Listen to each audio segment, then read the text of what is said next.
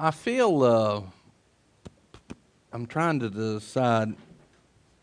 We're on humility and grace, but before we get into that, I feel like I'm supposed to share something. And this is a story that I heard on a teaching that I've been listening to recently. And everybody knows Joel Osteen, but did you know his father, John Osteen? Anybody remember him? And John, Joel is more of and most of the world sees Joel as more of a sugary sweet guy. They're actually pretty strong behind the scenes, more than a lot of people think that they are. They do a lot of stuff that's good for the kingdom. But his dad was an amazing powerhouse of God, John was. And but people saw him as being pretty sweet too. And I was listening to Mark Barclay and Dr. Mark Barclay, and he was doing a teaching on mammon, which is, most people think mammon is money, but it's not. Mammon is a spirit behind the world system that involves money. And he was doing a teaching on that, and he was talking about John Osteen used to be his pastor. And they were driving one day, and he said, and Pastor John said, ask me something. And so Dr. Mark was, I don't know that he was a doctor at that point, but he was pastoring, and he said, why is it that the people that come and ask me for money and we meet their needs, they are the first ones to leave and go somewhere else? Why is that? Why is it? They're the ones that you would think would be, there, and we paid their bills, and we went and we met them and did everything for them, and you would think they would be the last people to go. And he said, but they're the first people to go. And he said, John turned to him and he said, well, it's your fault. And he said, what? He said, oh, did you hear what question I had? He said, it's your fault. He said, because Dr. Mark was raised really poor. He said, because you were poor, you can't say no. He said, and it's your fault, and they're suffering because of it. And he said, Mr. Sweet Pastor John, that nobody saw this side of him, He said, but he said, and what he did is he said, who gave you the right, Mark, to step outside of the order of God and move everything around and start doing things differently than God said to do them? That's right. That's good. It's like, hold up. I thought we were supposed to feed the hungry and give to the poor, and there is a place for that, but we've got it twisted, and that's what he went on. He said, turn to 1 Kings 4, and he told the story about where, let's just turn there real quick. And I just feel like we're supposed to share this.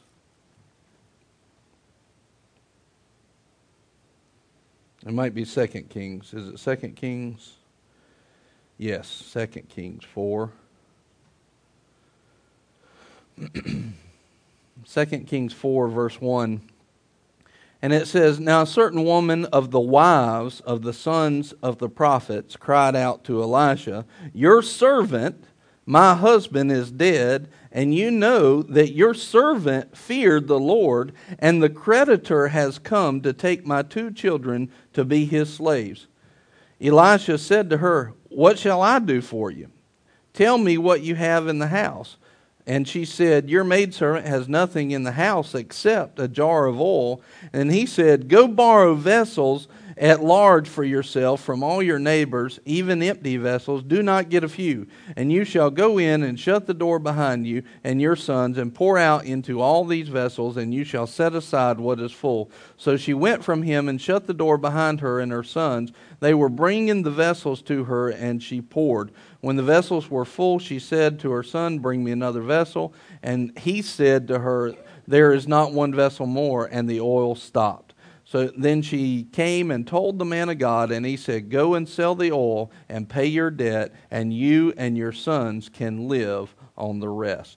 So, in other words, there's a miracle. There, obviously, God honored what happened here. Would you agree? She paid off all her debt with the little bit of oil that she had left, and it multiplied so much that she had enough to live on and pay all the debt off. And they were about to throw them, take them as slaves. Pretty big deal. Pretty big deal. But here's the thing. Now, it's interesting because I've heard this preached several different ways, but most people that I've heard, when the woman comes up to the man of God, to the preacher, right, and says, what am I going to do? They're going to throw it away. They're going to take us as slaves and basically throw our lives away. What are you going to do? Right?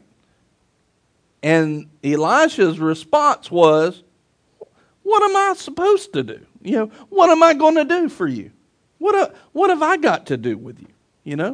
In other words, he was kind of being smart back, is the way that it looks like. Like, what do you want me to do? Solve all your problems? Right? And then he immediately doesn't give her, does he give her the money? No. He asked the person who's in debt, what do you have? What do you have to give? What do you have to sow? What do you have? And so Mark saw that, and it's interesting because he was talking about poverty, and he said, he said, what do you have? And she said, your maidservant has nothing, in verse 2. Your maidservant has nothing in the house except a jar of oil, right? So it almost looks like her response is, I got nothing. I don't have anything. But then it's almost like the Holy Spirit kind of checked her on it and said, but a little jar of oil, kind of like, but what is that? The same kind of speech that you hear when they say, what are you going to feed the 5,000 with? Well, we don't have but, 5 loaves and two fishes. But what is that amongst so many? It's the same speech. It's a poverty spirit. It's a literal spirit that's poverty. And he made a comment. He said, a poverty spirit will make you think you have nothing. It will constantly, even though you actually do have some stuff, it'll make you think you have nothing. And part of the reason for making you think you have nothing is it'll make you not give anything. And then and that will set you outside the order of God, and then you won't be moving in His order so that He can move miraculously in your finances or whatever else. So anyway, that was just I felt like I was supposed to share that tonight. If you're finding yourself in a situation, ask the Lord, what would you have me to give?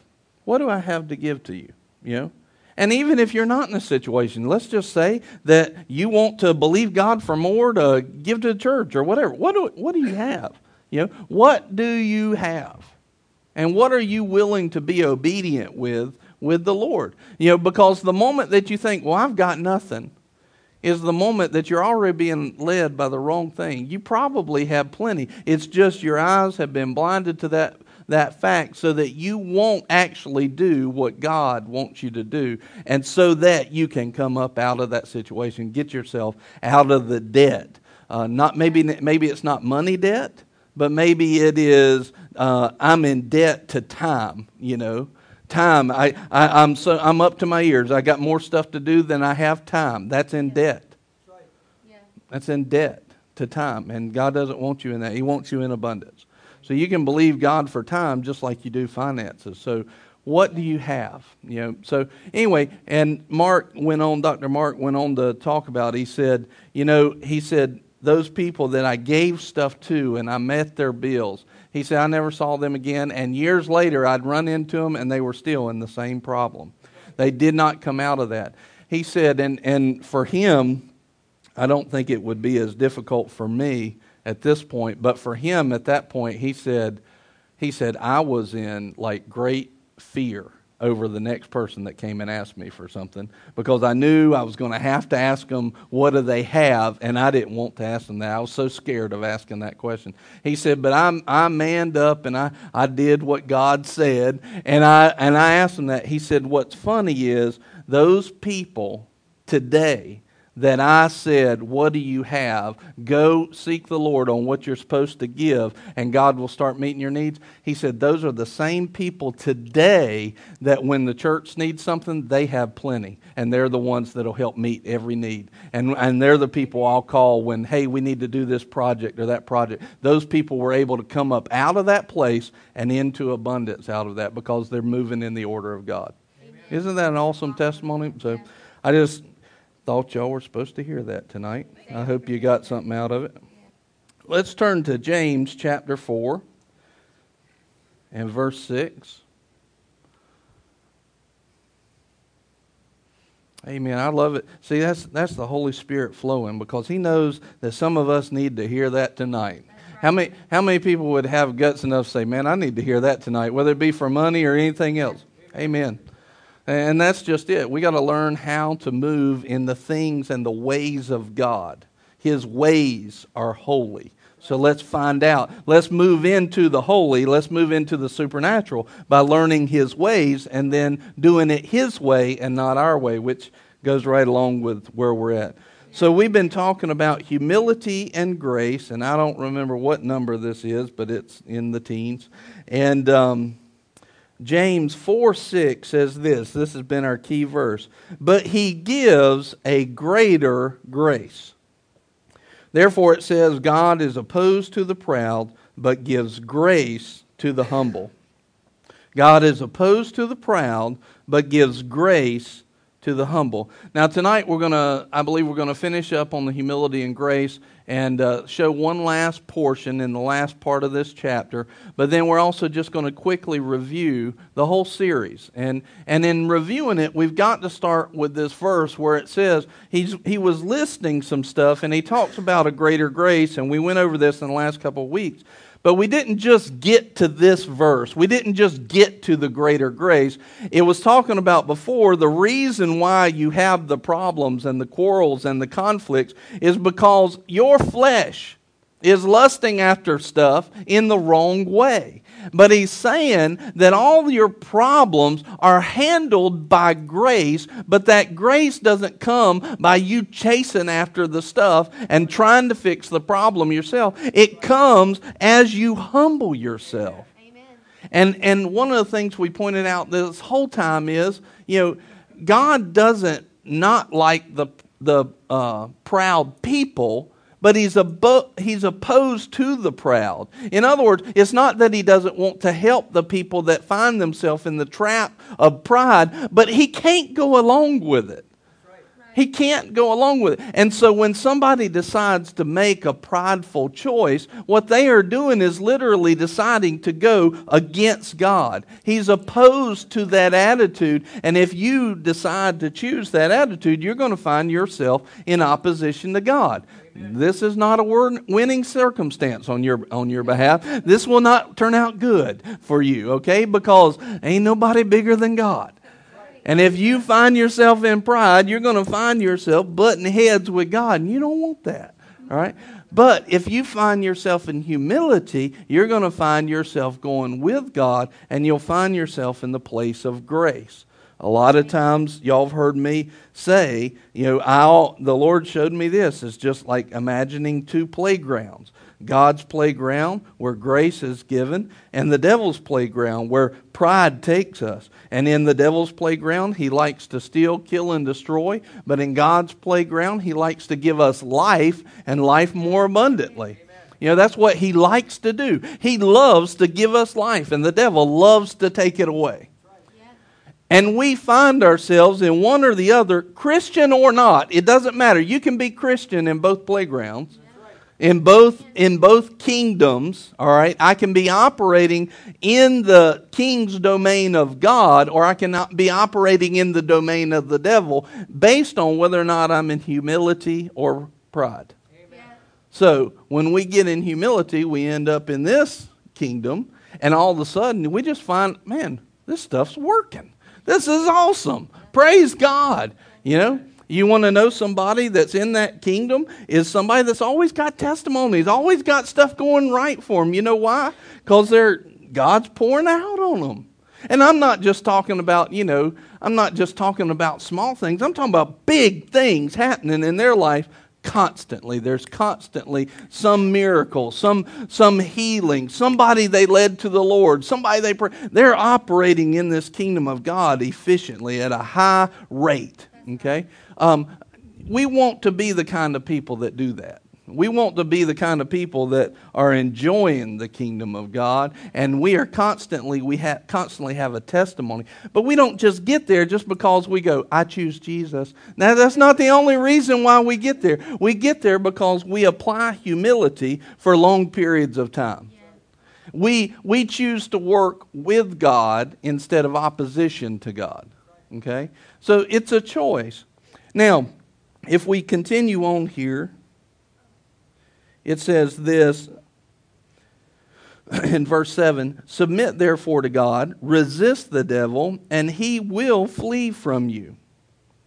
Draw near to God, and he will draw near to you. Cleanse your hands, you sinners, and purify your hearts, you double-minded. Right here, I'm gonna kind of blend humility and grace and the proof series. On Sunday morning, we were talking about how we prove basically that God's will is good and perfect and acceptable. And you see that in Romans 12, verse 2, it says, don't be conformed to this world, right? It says, but be transformed. And one of the things is I use this little thing here, this little box, and the world and its system is constantly conformed, means to be molded to. The world and this system is constantly trying to push you into the mold and spit you out as just another brick in the wall. Honestly, it's just trying to spit you out as somebody that it can duplicate that will fall in line with the world system. Yeah. Okay? There's a whole series I can teach on that. And probably will, because he's pulling up some old series right now in my heart. But the world is trying to mold you. He pretty much wants everybody to look the same and fall in line and fall in pattern. And if you get out of that pattern, what happens if somebody gets out of that pattern today? Well, you're a hater. You're an individualist. You're a fanatic. Right? You're in fanaticism. Well, I'm sorry, but everything you just said besides hater, they're labeling it as that. But those are things that God wants you to be. Yeah. Be hot or be cold, but don't be lukewarm. Right. This is lukewarm. This mold this is a lukewarm mold. You're never going to do stuff for God when you keep getting pressed and conformed and allowing the world to conform you. In other words, this corrupted world, it's constantly has pressure on you. And if you don't do anything, if you don't resist, you are going backwards. Yeah, that's right. If you are not proactive to grow, to get better, you are being molded and you will go backwards. That's good. So humility, and when it tells us that in humility we should resist the devil, that means we don't just get to a place and all of a sudden everything's comfortable and we're like, yes. Let's say that all of a sudden, let's say that Sunday morning, and it started this Sunday morning, and for the rest of next year, the whole year, this place was packed, right? Would we be correct or incorrect to keep doing everything the same? It'd be incorrect. Why? Because if we fall into that comfort level, what happens very quickly is spiritually we become stale, and very quickly we would start to be molded because there's a pressure constant. We've got to raise up the pressure inside of us through the power and the fire of God that will push back the incoming pressure from the world. And actually what we're supposed to do is overtake that. Amen. Push those boundaries. This is humility. Yeah. This is, we had a series this year on increase. This humility is not just going, oh yes, just beat me up and take advantage of me, and that's not humility. Humility is doing. Now we don't do that in the sense of a lot of people will take that kind of word and then they'll go out here on a street corner and preach about how the world is so rotten. No. That's you're putting the world's twist on God's plan, and it's wrong. That's not how it works. You preach the goodness of God. You, in your life, you give yourself to change. You worship, you pray, you win this thing spiritually, but you continue to grow and resist the devil in the Spirit, and that's how you push out. And you do that aggressively in the Spirit. I mean, you go after it. Amen. Aggressively in the Spirit. Not in the flesh, in the Spirit. Now, there's some actions that come out. And that is humility. Yeah. That's humility. Resist the devil and he will flee from you. Draw near to God and he will draw near to you. Cleanse your hands, you sinners, and purify your hearts, you double-minded. And this is an awesome verse here, verse 9. Be miserable and mourn and weep. Woo-hoo. Let your laughter be turned into mourning and your joy to gloom. Oh, praise God. What an awesome verse.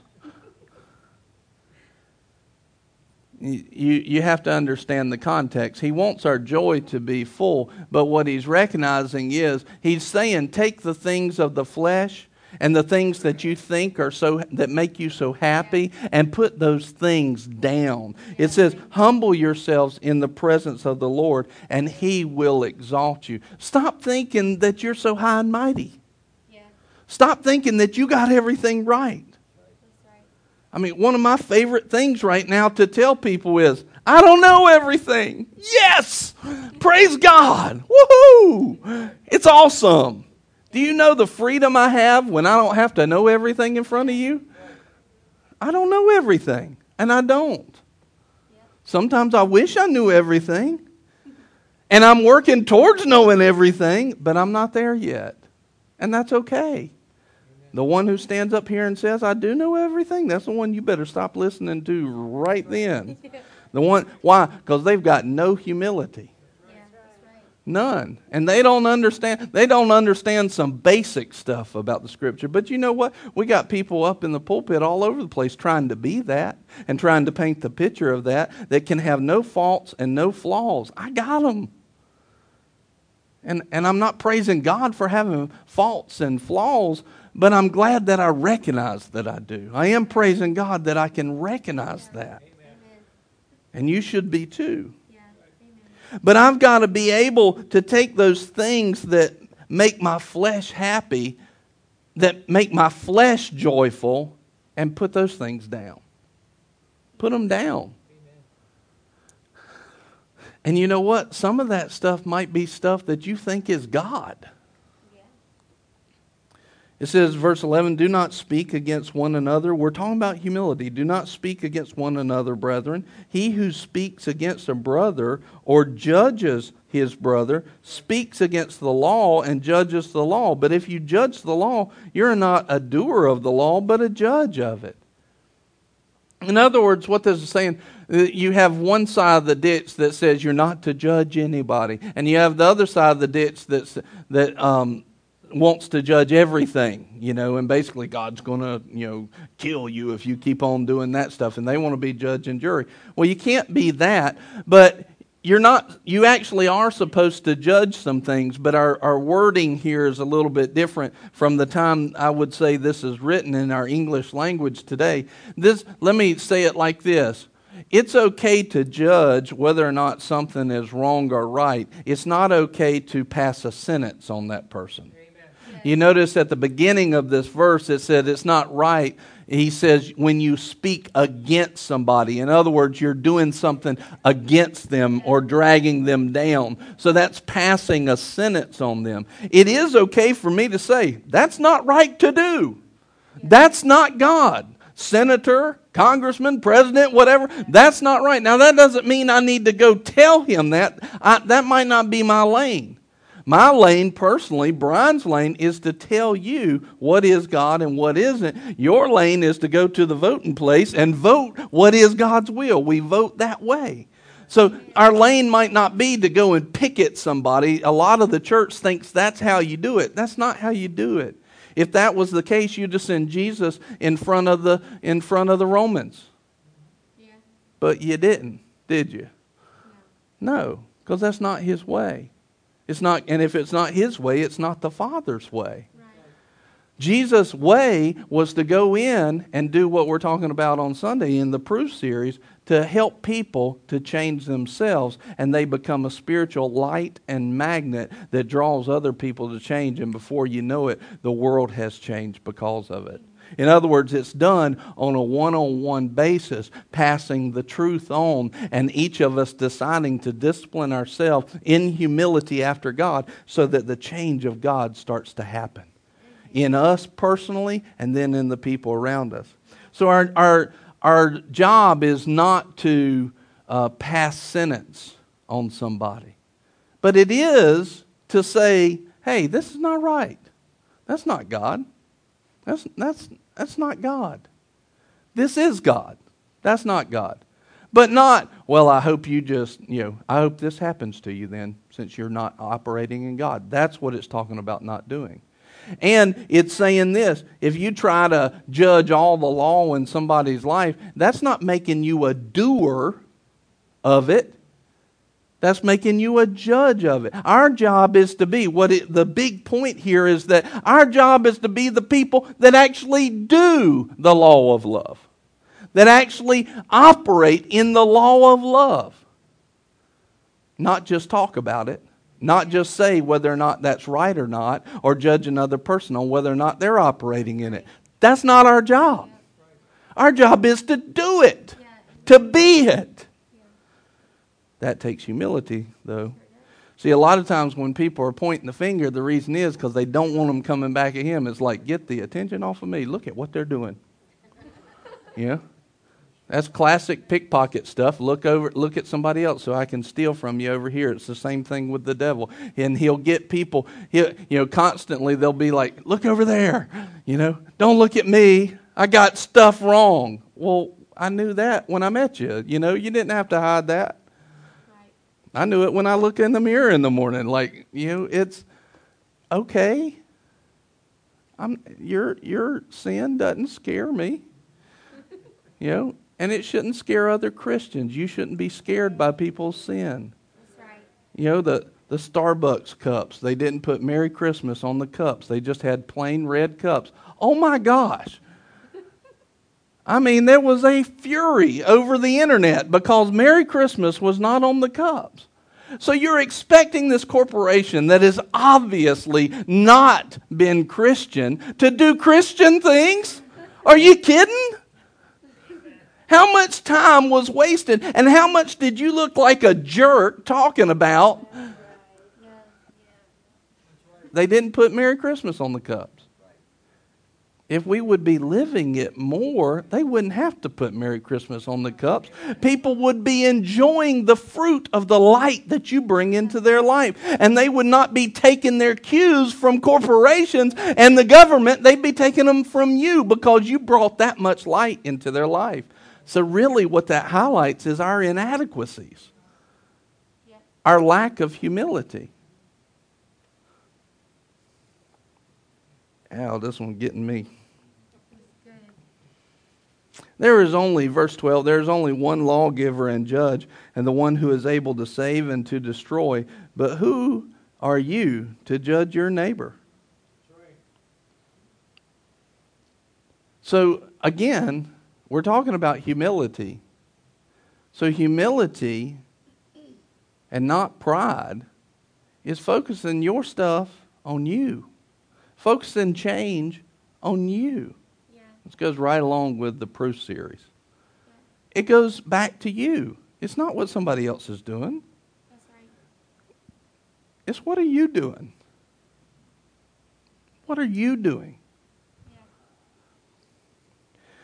This is a huge point here in the last couple of verses going through 16. It says, Come now, you who say, today or tomorrow we will go to such and such a city and spend a year there and engage in business and make a profit.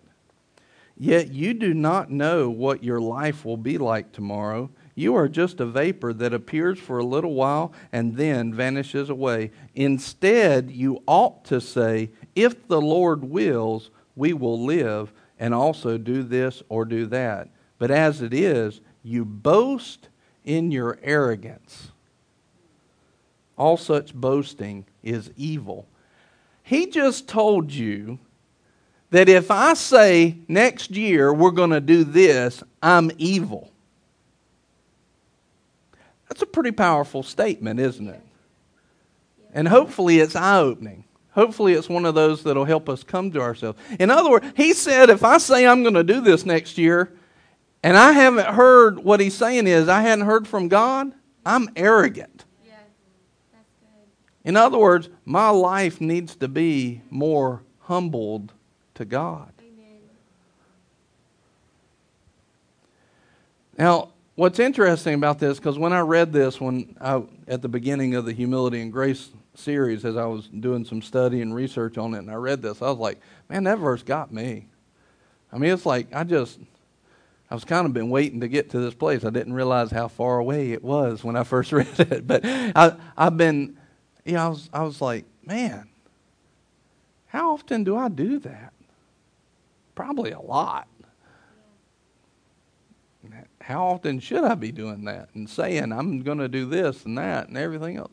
Probably none, apparently, after reading the verse. And people, though, you have to be, this is a very important point because you've got two ditches on this. Because one ditch says, I'm gonna do this next year and that next year, and I'm gonna do this, and I'm gonna build this company, and I'm gonna do this, and I'm gonna do that, and I'm gonna get married, and I'm gonna have kids. It's gonna be awesome. And the Lord says that's arrogance. Yeah. That's pride. Already you're in opposition to God. Now here's the thing.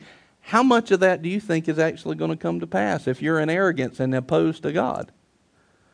So, like, if you actually do want that stuff to happen, that's the worst way to go about it, right? Yeah. But that's a ditch. But the other ditch is somebody will say, well, God will heal you if it's His will. He'll bless you if it's His will. And they'll attach if it's His will to everything. You notice the balance here is not stuff that His will is known on. The balance that he's talking about is things that we don't know. He has not said. But if He has attached His will to something like healing, yes, I will heal you. He went about doing good and healing all who are oppressed. He gave us time and time and time. He sent His word and healed them, past tense. Time and time again, He established what His will was on healing. We don't have to say, if it be His will on that. This verse does not apply. This is talking about things that He has not established His will on. So humility finds the balance of those two things. But if there's something over here that we don't know is His will, then we humble ourselves by not assuming that something's going to happen. Our lives could look totally different tomorrow. It's funny because today I was reading through a bunch of people that used to be rich, and one of them was MC Hammer, and I forget all of them, but they all had tons and tons of money. One of them was Dennis Rodman, right? And so he had a whole lot of money. And some of them have lost it, and then they lost it all. It was talking about people that had a whole bunch of money, and they lost everything. And some of them had recovered since then. One of them was Cyndi Lauper. She had a lot, lost everything. I don't remember if she's recovered or not. But anyway, it was interesting because when those people are in their prime, man, they are just full of themselves. Yeah. And they think that they're always going to be at the top of their game. And it says pride goes before fall. And that's exactly what we're talking about. I mean, they took out loans on houses and all this stuff thinking everything's going to be the same. And now, look at the report today, minus 5 years ago, 10 years ago, and all of a sudden it's a totally different situation. A lot of times we're that same way, just not on that level, right? We haven't hit where we're moving in the millions and billions, but we're the exact same way. We just think, we got this thing wrapped up. And without humility, we're not willing to change gears any. Without humility in our lives, we're not willing to look at our lives and go, what needs to change? Just because this thing's running good doesn't mean that I don't need to put it in a different gear. It doesn't mean, in other words, humility is going, Lord, do you have something to tell me?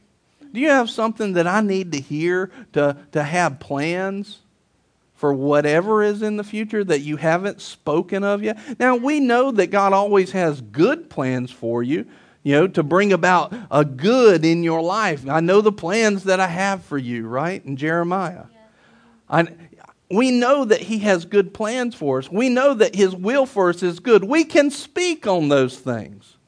But you have to understand that your idea of good and His idea of good probably look different. Your idea of triumph and His idea of triumph probably look different. And it's humility that helps you be okay with the difference between what you're thinking and what God's thinking. And without it, you're going to be in a mess, because everything that doesn't go according to your plan, you start getting in a bind. It messes with you. And all of a sudden, you can't function and operate, and you'll try to push something through that never was God in the first place. Because of a lack of humility. And now you're in opposition to God, and you're not going to come out on the good side of that. Yeah. In humility and grace, and just, kind of wrapping the series up, we started off by, drawing some graphics. And one of the things is, when we operate in humility, it's going to give us grace. It's going to add grace to our life. And that grace, that word in James 4:6 says, it's greater than the problem. You can put any name in here: sickness, disease, problem, lack, whatever you want to. There's a grace that's designed to be greater than that.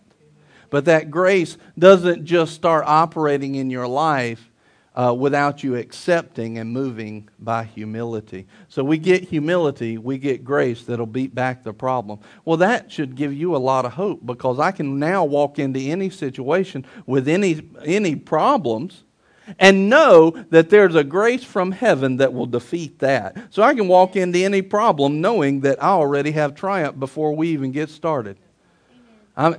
Jesus already got the championship belt around His waist. I'm not waiting for Him to be champion. He already is champion. All power and authority is given to Him. I can walk into any situation, or if any situation finds me, I can stand up in the middle and say, man, I'm equal brother with Jesus here. He's my big bro. He's done won the belt. Who you messing with? Now, that's not pride, that's humility based on what He's done. Now, if you don't have Him, or you're not going to go about it His ways, I suggest you don't make statements like that. It's not going to go good for you, because the devil knows what to do with that attitude without backing. The devil, Ted Shuttlesworth Jr., one of the things he was saying is there's only one thing that the devil respects, and it's power. And Jesus comes with it. The question is, are you coming with Jesus? And without humility, that can get a little gray sometimes. But when we move in humility, that means that we're not doing things the way that we think they ought to be done. We're doing things the way that God has established, like the situation that I used at the beginning tonight with the finances. You go about things in God's ways, in His order, and they will work. Grace will be, you humble yourself to His ways, grace will be poured out, and that will beat the problem. But if you go and it's like, look, now Pastor Mark that I was telling the story about, right? Was he trying to do a good thing? Had he humbled himself to the Word? He was operating in a worldly mindset, giving, but was he in love? And what would the world say? Would the world say he was in love to meet their needs? But was he in love? No. 1 Corinthians 13:3. Even though I give all my possessions to the poor, but have not love. In other words, just because you give stuff, that doesn't mean you're in love. It means I haven't humbled myself to actually seek the Lord, find out what His way is in this circumstance, and then go about it that way. He was just going with what the world had taught him. And maybe the world was teaching him that through the church. Yeah. Probably was. Yeah. So he thought he was doing a God way, and until he humbled himself to what Pastor John taught, it wasn't working. He was actually perpetuating the hole that people were in. So was he in humility? No. He was actually in pride by giving. Yeah. It can be wrong. Because we've got to humble ourselves to the ways of God. I see people all the time trying to solve problems in their life, constantly trying to solve problems. And they're going about it a way that they think is God, but it doesn't line up with His ways, and it doesn't work. And then they're mad at God. Well, I tried, God, and I did this. Why didn't you move? Again, the fact that you're having to ask that question shows your pride. Yeah. Does it not reveal it? So, when we back up though and say, oh, I can miss it. I have been born again for 40-something years now, and I've been in church all my life. I went with my mama and my daddy, and I've been going ever through high school and college, and now as a young adult, and now as an older adult, I've been going to church. I know about God. You can't tell me something about God, young whippersnapper. Well, maybe. But that really is the attitude we've kind of carried in the church a lot of times. And then we wonder why stuff isn't working. Lots and lots of times people say, well, I know such and such, and they had faith, and they prayed for healing, and they died, and they did this. You don't know whether they had faith or not. Matter of fact, our idea of faith is so tainted because the world's been corrupted for so long. It's hard for us to put a place on where it actually is. The fact that you tell me that they did shows me that pride's already involved. Yeah. Because humility says, I really don't know if they did or not. I saw what I thought was it, but I don't know. And I don't either. I know that the Word says that if you believe in your heart and confess with your mouth, in other words, if you got faith and you put words on that, it shall be done. Yeah. So for you to tell me something that contradicts that, that's a prideful statement. Yeah. Contrary to the power of God. So in other words, a lot of times there's so many variables. That's why you don't use experience to make a doctrine. Because there's so many variables involved in experiences. There's so many unseen things and spiritual things. We don't know all of it. Amen. We don't know it all. And then we think we know it all, and then we establish a doctrine. So at the beginning we talked about this, and I drew this line out, and this is kind of like a line of righteousness. And I said, in my best estimation, most people do about 60% of their life right and about 40% wrong. 60% godly and about 40% ungodly.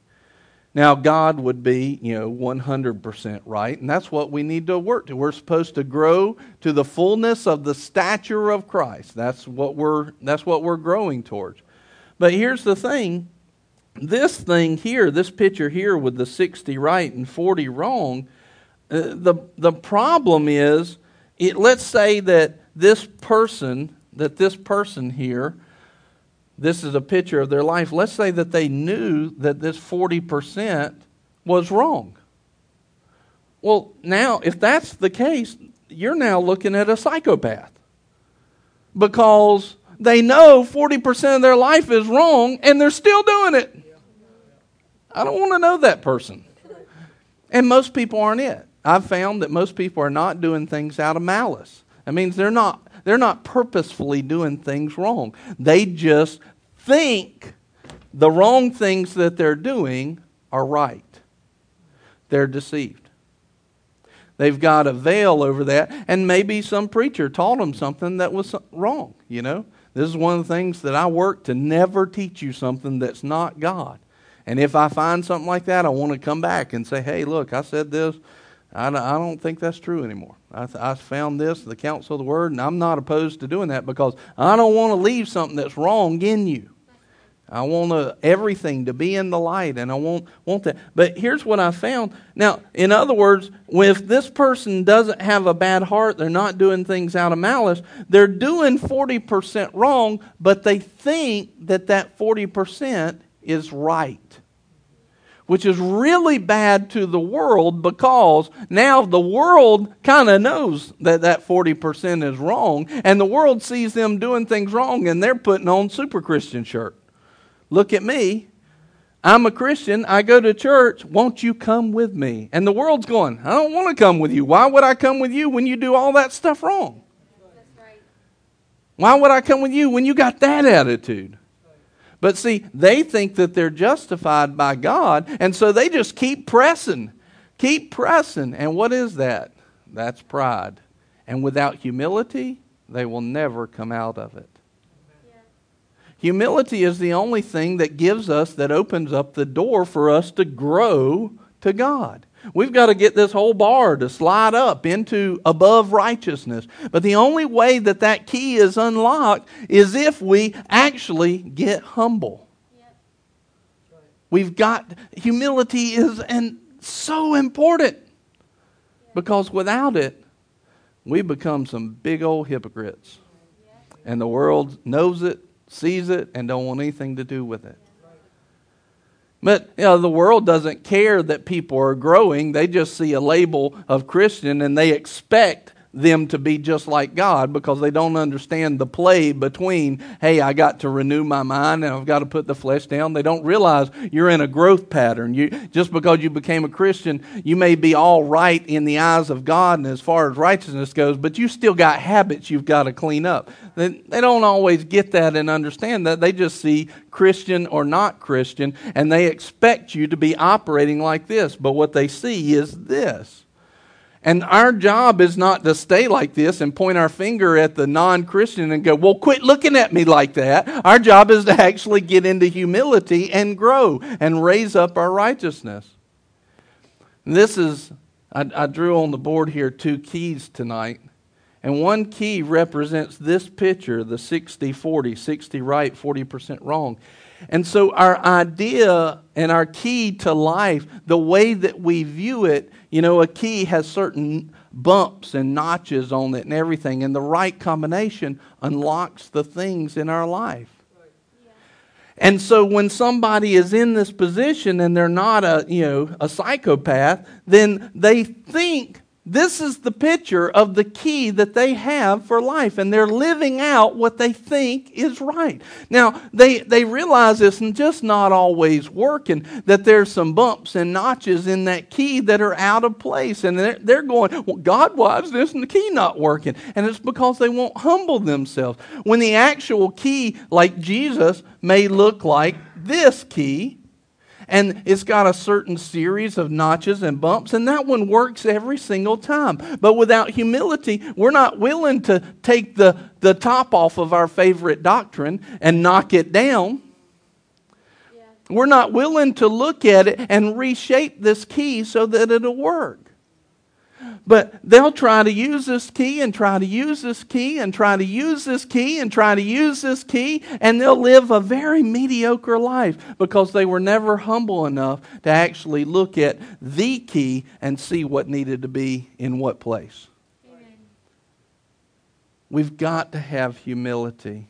And when we get into the place of humility, what will happen is we'll take off the certain notches and we'll start to match up with the picture of Christ.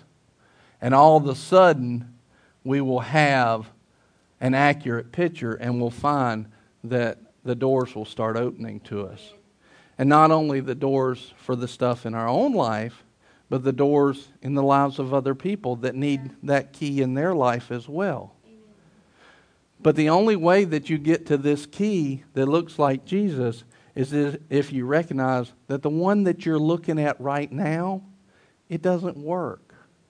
And it doesn't look like him. The one that says, I'm willing to be wrong. I'm willing to say, I've got some stuff out of place. And that's why I'm telling you, I've got some stuff out of place myself. Maybe it's better looking than yours compared to Jesus. Maybe mine looks better compared to yours, but it still doesn't look like this. I ain't walked on water yet. I hadn't had a glow as far as I know of. But I'm getting there. I'm on a path. I'm on a journey. But I'm never going to get there if I'm not willing to say that my picture and what I have in my mind that works is exactly like Christ. If I can say that it looks exactly like Christ, I'm fooling myself. Yeah. And I'm already in pride, and I'm not going to be able to actually do what He's asked me to do. I'll go through this life with a dummy key that won't unlock hardly anything, thinking that I'm doing a good work. Think about this.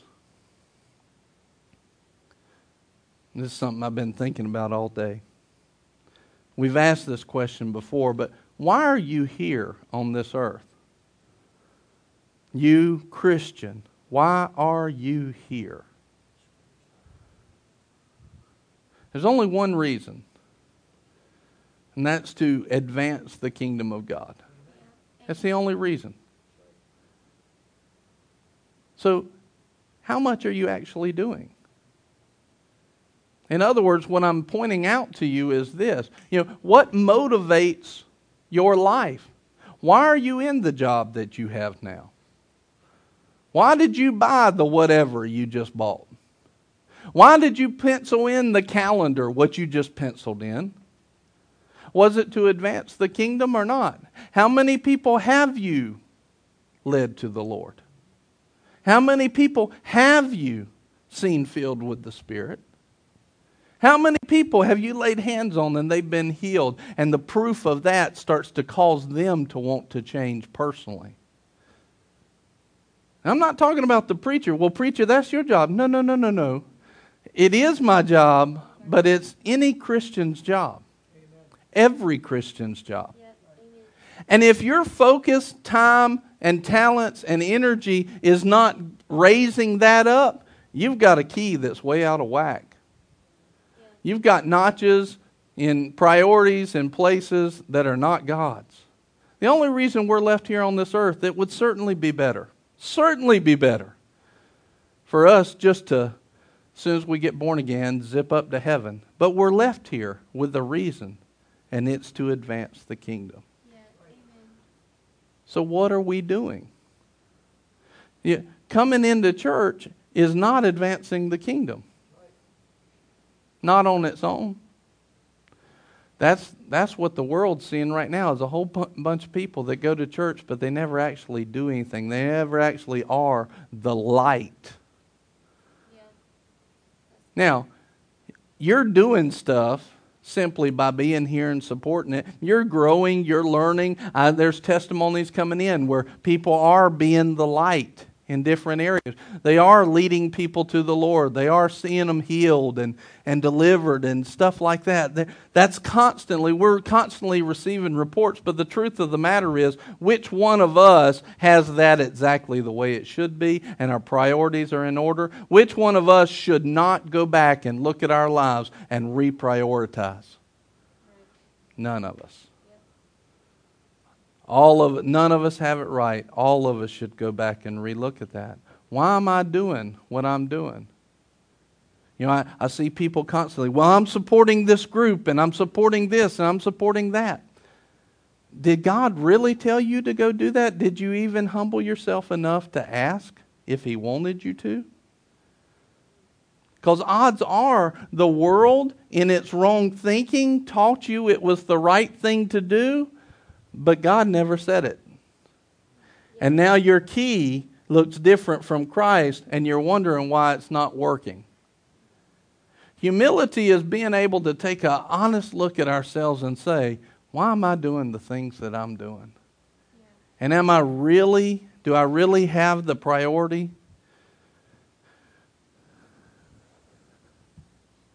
as I draw this timeline, this represents eternity. And here's the part that we're in, about 100th of the whole timeline, but that doesn't even represent the fullness of eternity. And most of the time, you find that every decision deals with stuff that's right in this section, this portion of time that we're living on the earth that the Bible calls a vapor. And every decision and action that we're making deals with producing fruit for ourselves in that period of time. And it gives no priority to the eternal timeline. And the world has taught us that because it's thought a certain way. The world has taught us, get the good, spouse, have kids, have grandkids, get the big house, get a good job, enjoy yourself, go to the lake, do this, do that, go to church. But the world doesn't care if you're lukewarm. And we feel like we checked off the box. And our key looks so different from Christ. And our results that we have that will last an eternity are close to nothing.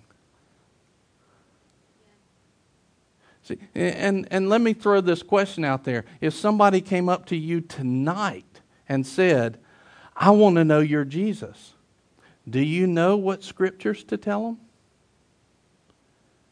If somebody came up to you tonight and said, I need to be filled with the Holy Spirit, would you even know why they need to be filled? Do you know what that affords them? Do you know how to lead them in that? If somebody came up to you and said, I need healing in my body, have you humbled yourself enough so that your key looks like Jesus, that the anointing flowing through you will get them healed? This is not just a pastor's job. This is every believer. Those that believe will lay hands on the sick and they shall recover. When's the last person you did lead to Jesus? When's the last person that you were able to get filled with the Spirit? When's the last person you laid hands on? This is all commission to believers. And so my point in saying all of this is not to make you feel bad. And you can feel like, man, we were so good a few minutes ago, and all of a sudden it's like, ooh, right? So it's not to make you feel bad. It's to shine a light on the key that you think is working in comparison to Christ. And the truth is, none of ours is going to measure up at this point the way that we think it is. The way that we think it is, we know already is not right. So it's not to feel bad because of what's gotten us to this point. It's to make sure that at this point we stop thinking that what we've been doing is okay. That's humility. Yeah. And that's the person that God can do amazing things with. And God's not just calling a pastor or a preacher to do amazing things. God's calling every believer to be the firstborn. To be what Jesus said, the firstborn of many brethren. He's calling every believer to be a brethren of the firstborn. Amen. To be doing things like he did them.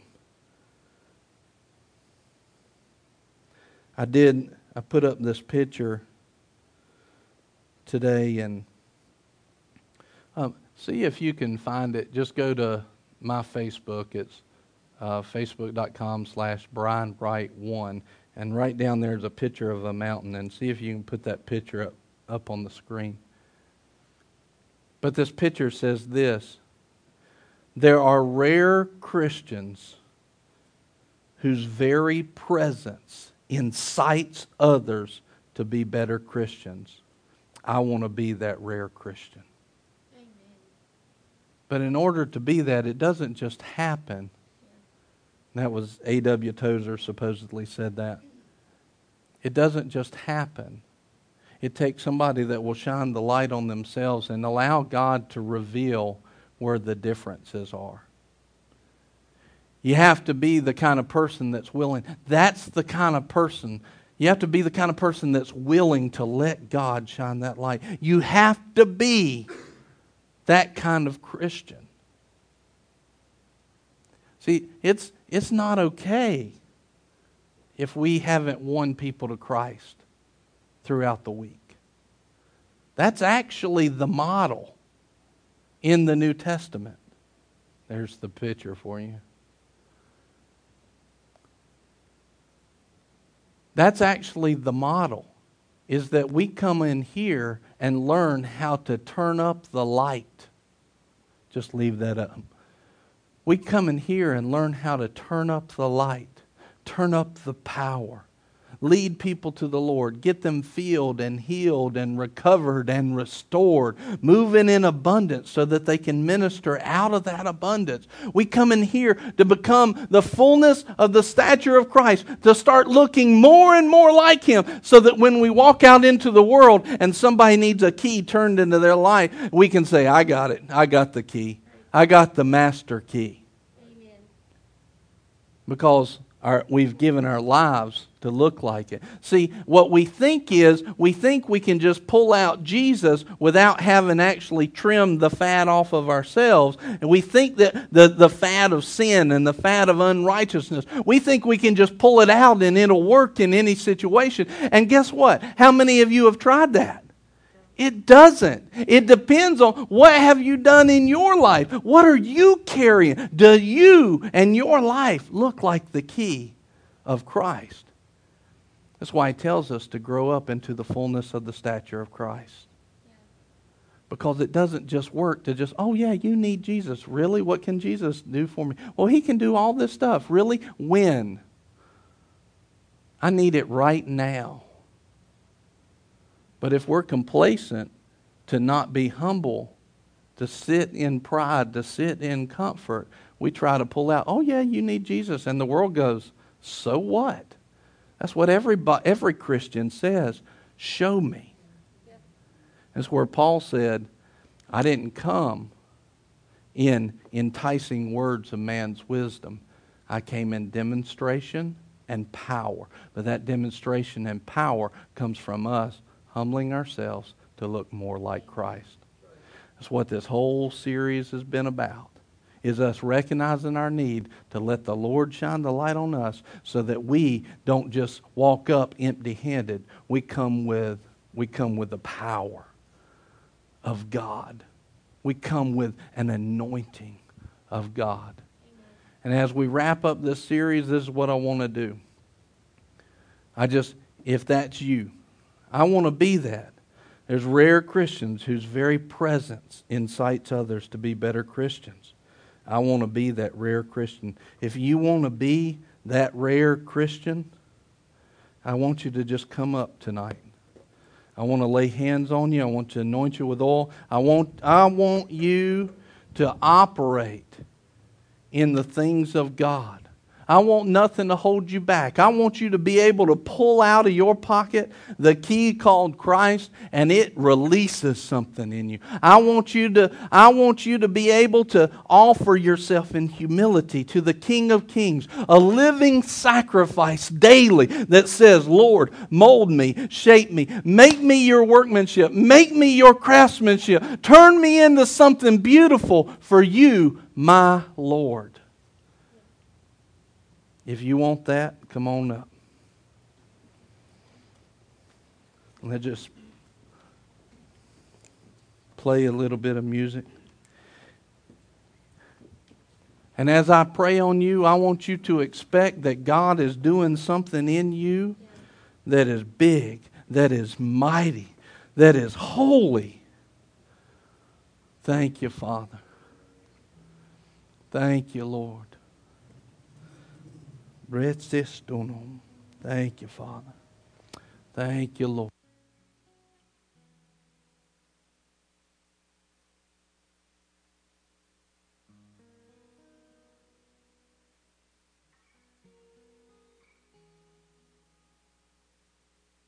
Yeah, Lord, right now I just pray and I thank you Thank you, Father, that you are pouring something out in people. You're pouring out. You're shaping them. You are molding them into your workmanship. You are molding them into an anointed people. They are humbling themselves to you, and you are moving. Thank you, Father. Thank you, Lord. Thank you, Lord.